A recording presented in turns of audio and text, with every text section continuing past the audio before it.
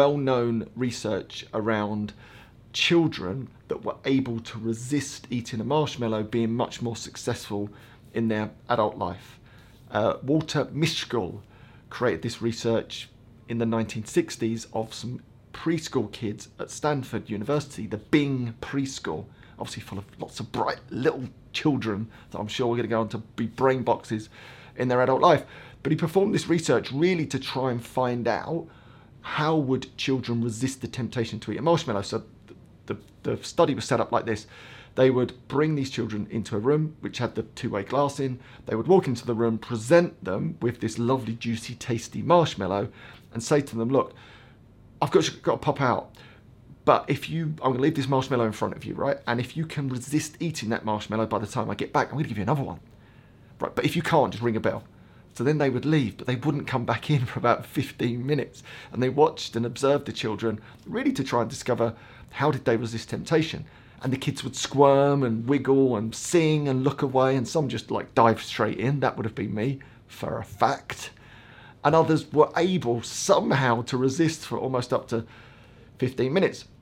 This was interesting research in itself.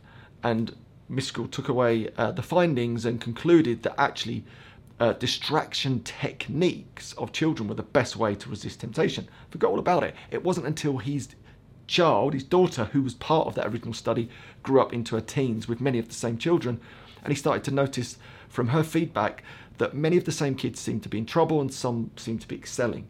Then he had this light bulb moment of, I wonder if the marshmallow study that we did all those years ago that was about the techniques that these kids used, I wonder, is there any correlation between that and their now teenage into adulthood behaviour? And it was unbelievable. It changed the game in terms of motivation because there was a real connection. It appeared that the children that could delay gratification, i.e. not eat the marshmallows for the longest as kids, went on to be the most successful as adults. They scored higher on their SAT results. They were less likely, as they followed them into adulthood and middle-aged life, less likely to be incarcerated, less likely to be addicted, would earn more money. I mean, it was this plethora of unbelievable benefits of being able to resist the marshmallow as a child, which is bloody brilliant. If you're the type of child that could have resisted the marshmallows, I know that wasn't me. I would have dived straight in head first. Before they'd even shut the door, I would have gobbled up the second one. Wouldn't have mattered what the delayed. And I think that's the story of most of us. And I think that type of mindset's been confusing everyone for a long while, because it's like, well, you just need this cast iron willpower. But the truth is this, most of us don't have cast iron willpower. So what the hell do you do if you haven't got the ability as a child to get those type of results and have that type of resistance? And I think it's misled so many people up until now. And that's why my approach is eat the marshmallows, eat them, but just eat the right type. I speak a lot about this in my book, Let's Do This. What do I mean by that? If you're trying to resist the temptation, for example, to drink, right, whilst that is underway in your mind, you're using willpower all the time. I'd really like to have that drink or that second drink. Burning willpower, right? And like I said, most of us don't have much willpower to play with, therefore we crumble.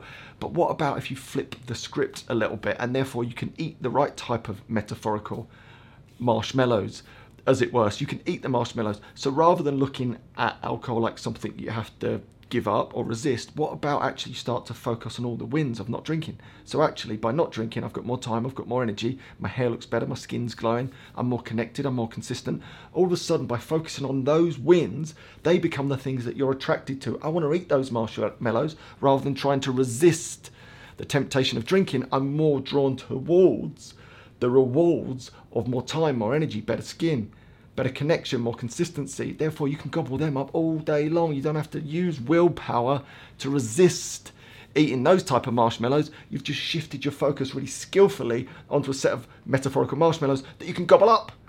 And then, therefore, you don't have to use willpower. It's a secret sauce to behavioural change. So if right now you're on the precipice of making some big change in your life because it's the new year and a new you, flip the script. Don't approach it with a I've got to resist willpower mindset. How can you reframe it so you're attracted to the wins, the benefits, the positives of this new behaviour. Focus on them. They become your new metaphorical marshmallows. You can eat them all day long because they're good for you.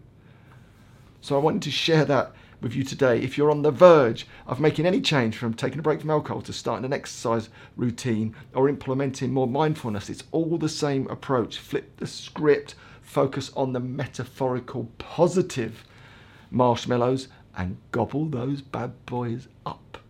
All right, hopefully you enjoyed today's meditation. I'll see you tomorrow. Or maybe not.